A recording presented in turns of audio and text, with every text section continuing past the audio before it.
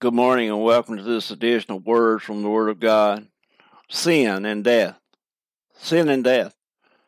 As we stated in previous broadcasts, we are entering into a series of sermons as the Lord leads by the Holy Spirit concerning sin and death and how sin has cast the eternal shadow of darkness and death over the human race from the creation of mankind in the Garden of Eden. Not only so, but if you trace it all the way back to Satan in Isaiah chapter 14, you see that sin entered in to the universe by Satan when he said his first I will. He said, I will exalt myself as God above God. I will be as God.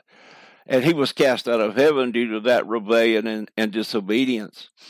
Author W. Pink said at one point, and I quote, "The nature of Christ's salvation is woefully misrepresented by present-day evangelists. He announces a Savior who saves from hell rather than a Savior who saves from sin. And that is why many are fatally deceived, for there are multitudes of those who wish to escape hell and the eternal lake of fire who have no desire to be saved from their carnality and worldliness." Man does not want to suffer eternally. They don't want to die and go to hell, but they do not want to take care and have that sin and sin nature that is in them dealt with here through the cross of Jesus Christ. John the Baptist, his testimony of Christ there in John chapter 1, verse 29, he said, when he saw Jesus coming unto him, he said, "Behold, the Lamb of God which taketh away the sins of the world." You must have your sins dealt with to overcome that power in your life and the power of death which is in your life through sin and because of sin, which is because of your disobedience and rebellion against God. You must have that dealt with at the cross of Calvary, at Jesus Christ's cross, and be completely cleansed by his blood. But sin and death have cast a great shadow over the human race since creation. But I want to deal with sin and death today as far as definition. What is sin, and what does it do? First of all, sin is defined in its widest sense as a word, deed, action, or desire in opposition of and that is contrary to the eternal law of God. Or as Scripture says in 1 John chapter 3, verse 4, he says, "Whosoever committeth sin transgresseth also the law, for sin is the transgression of the law." And also it is defined as rebellion against God, as he and his revealed will in Isaiah chapter 1, verse 2. He says, "Hear, O heaven, and give ear, O earth. The Lord hath spoken. I have nourished and brought up children, and they have rebelled against me." The easiest way for us to remember, in the most simplest definition that will help us to remember what sin is it is any act that goes against God's holiness and righteousness. Now, I want to give you a few scriptures here this morning to show you the effects of sin and how it brings about death. Ezekiel chapter 18, there we'll be reading verses 3 and 4. And this is the Lord God speaking through the prophet and to the prophet Ezekiel. But he says in verse 3, he says, "As I live, saith the Lord God, ye shall not have occasion any more to use this proverb in Israel. Behold, all souls are mine. As the soul of the Father, so also the soul of the Son is mine." But listen closely right here to the latter part of verse 4. "The soul that sinneth, it shall die." They had used the proverb there in Israel as they were in the throes of the Babylonian captivity, and Ezekiel was the prophet to Israel at that time. they had used this proverb, and they were blaming their forefathers for their affliction and bondage that they were in. But God is telling, and we do that. We want to blame shift. We want to say, yeah, well, the devil made me do it. I'm sorry to say, my friend, God says right here that you have a choice. You have a choice, and he holds the individual soul accountable. The soul, singular, that sinneth, it shall die. There is no escaping that. Who said this to us? The Lord God. Adonai, Lord of lords, Lord of all humanity, God, Jehovah, Elohim, the one true God who created all things. And but he says right here, and I want to point this out, the soul that sinneth, it shall die. The Apostle Paul tells us in 1 Corinthians chapter 15, verse 56, he says, the sting of death is sin. Very clear. The Word of God tells us right here, the sting of death is sin, and the strength of sin is the law. The Word of God tells us in Romans 6:23, the first part, it says, for the wages of sin is death. Not only so, but James tells us in his epistle, in James chapter 1, verse 13 through 15, he says, let no man say when he is tempted, I am tempted of God, for God cannot be tempted with evil, neither tempteth he any man. But every man is tempted when he is drawn away of his own lust and enticed. Then when lust hath conceived, it bringeth forth sin, and sin, listen closely, and sin, when it is finished, bringeth forth death. The natural man is born in sin. Therefore, we are under a death penalty. Every breath that we take each and every day, we draw one step closer to physical death. But not only so, but if you refuse Jesus Christ, our Lord, who died on Calvary's cross and paid our sin debt in full there, and our sins were judged in him on the cross, if you refuse him, you will die a second death. And that is the eternal separation from a holy and righteous God in eternity in hell in the lake of fire. Sin and death has ruled over the human race since Adam and Eve fell in the Garden of Eden. And we will get into that in upcoming messages. But I want to look at why sin, as it is defined, brings death. Sin in its definition alone says that it separates us from God.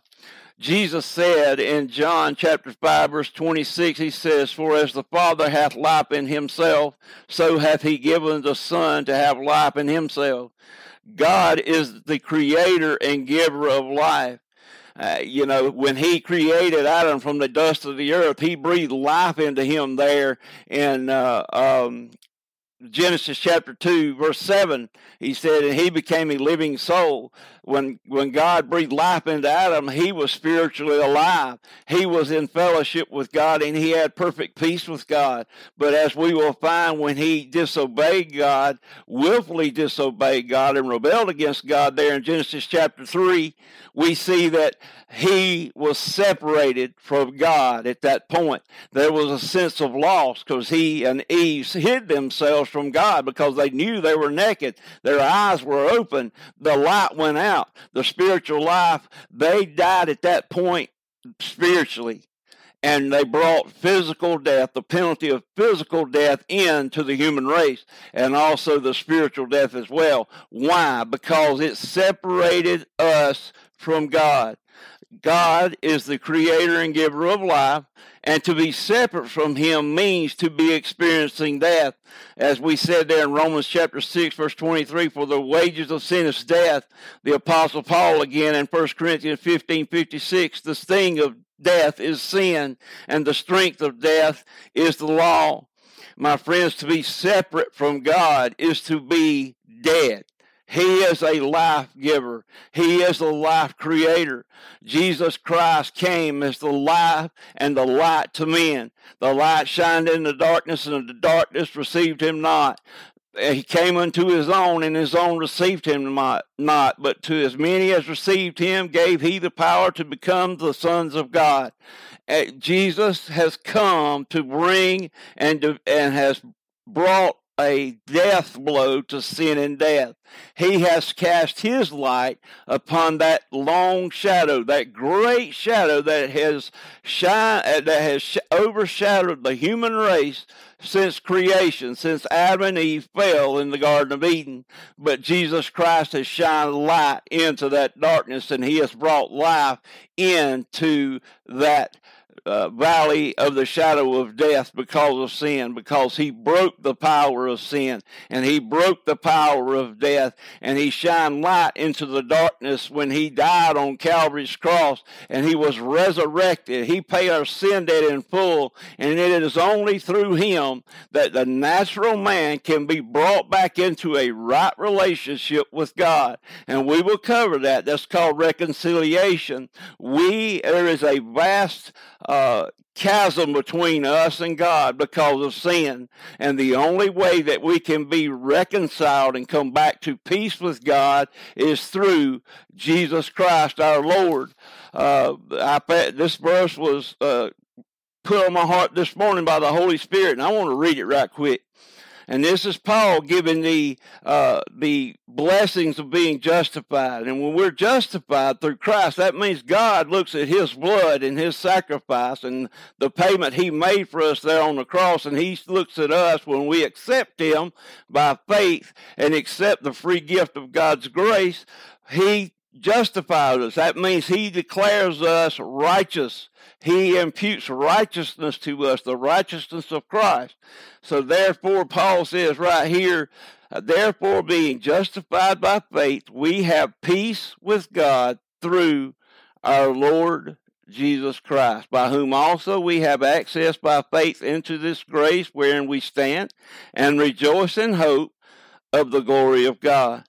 Jesus Christ has come to save us, yes, from hell, but he has come to save us from our sins and bring us into a right relationship with God. My friend, sin hardens us. An ongoing sin is a series of decisions, each choosing against God's authority in our lives by substituting our own authority. When we continue in sin and we continue to reject his Son, he says, for God so loved the world that he gave his only begotten Son, that whosoever believeth in him should not perish. When we continue in sin, we are saying to God, I do not care, God, that you're telling me in your word that I will die in my sins, that sin brings me to death. We will spend countless amounts of money to stay alive physically as we fight pestilence and disease, but we are not willing to give up sin to accept the free gift of God's grace through Jesus Christ our Lord. Jesus said in Luke chapter 19, verse 10, for the Son of Man is come to seek and to save that which is lost. John, again, in his testimony of Christ, when he saw him coming, John the Baptist in John chapter 1, when he saw him, Jesus coming to him, he said, behold, the Lamb of God, which taketh away the sins of the world. Paul writes in 1 Timothy 1:15, and I'll close with this. This is a faithful saying and worthy of all acceptation, that Christ came into the world to save sinners, of whom I am chief. Of whom I am chief. My friend, if you're lost and you're undone without Christ today, sin and death reign in your life. There is no way around it. You have been taught from the Word of God that sin is death, They go hand in hand, and that shadow is overshadowing you right now. You're in the valley of the shadow of death, but you can come to the light of God, which is Jesus Christ our Lord. I pray that someone out there would accept Christ today through the preaching of his word. I pray that the Lord would give us souls for our labor. Thank you for listening today. I'm sorry I went a little long, but I look forward to the next time that we can share in a word from the Word of God. God bless.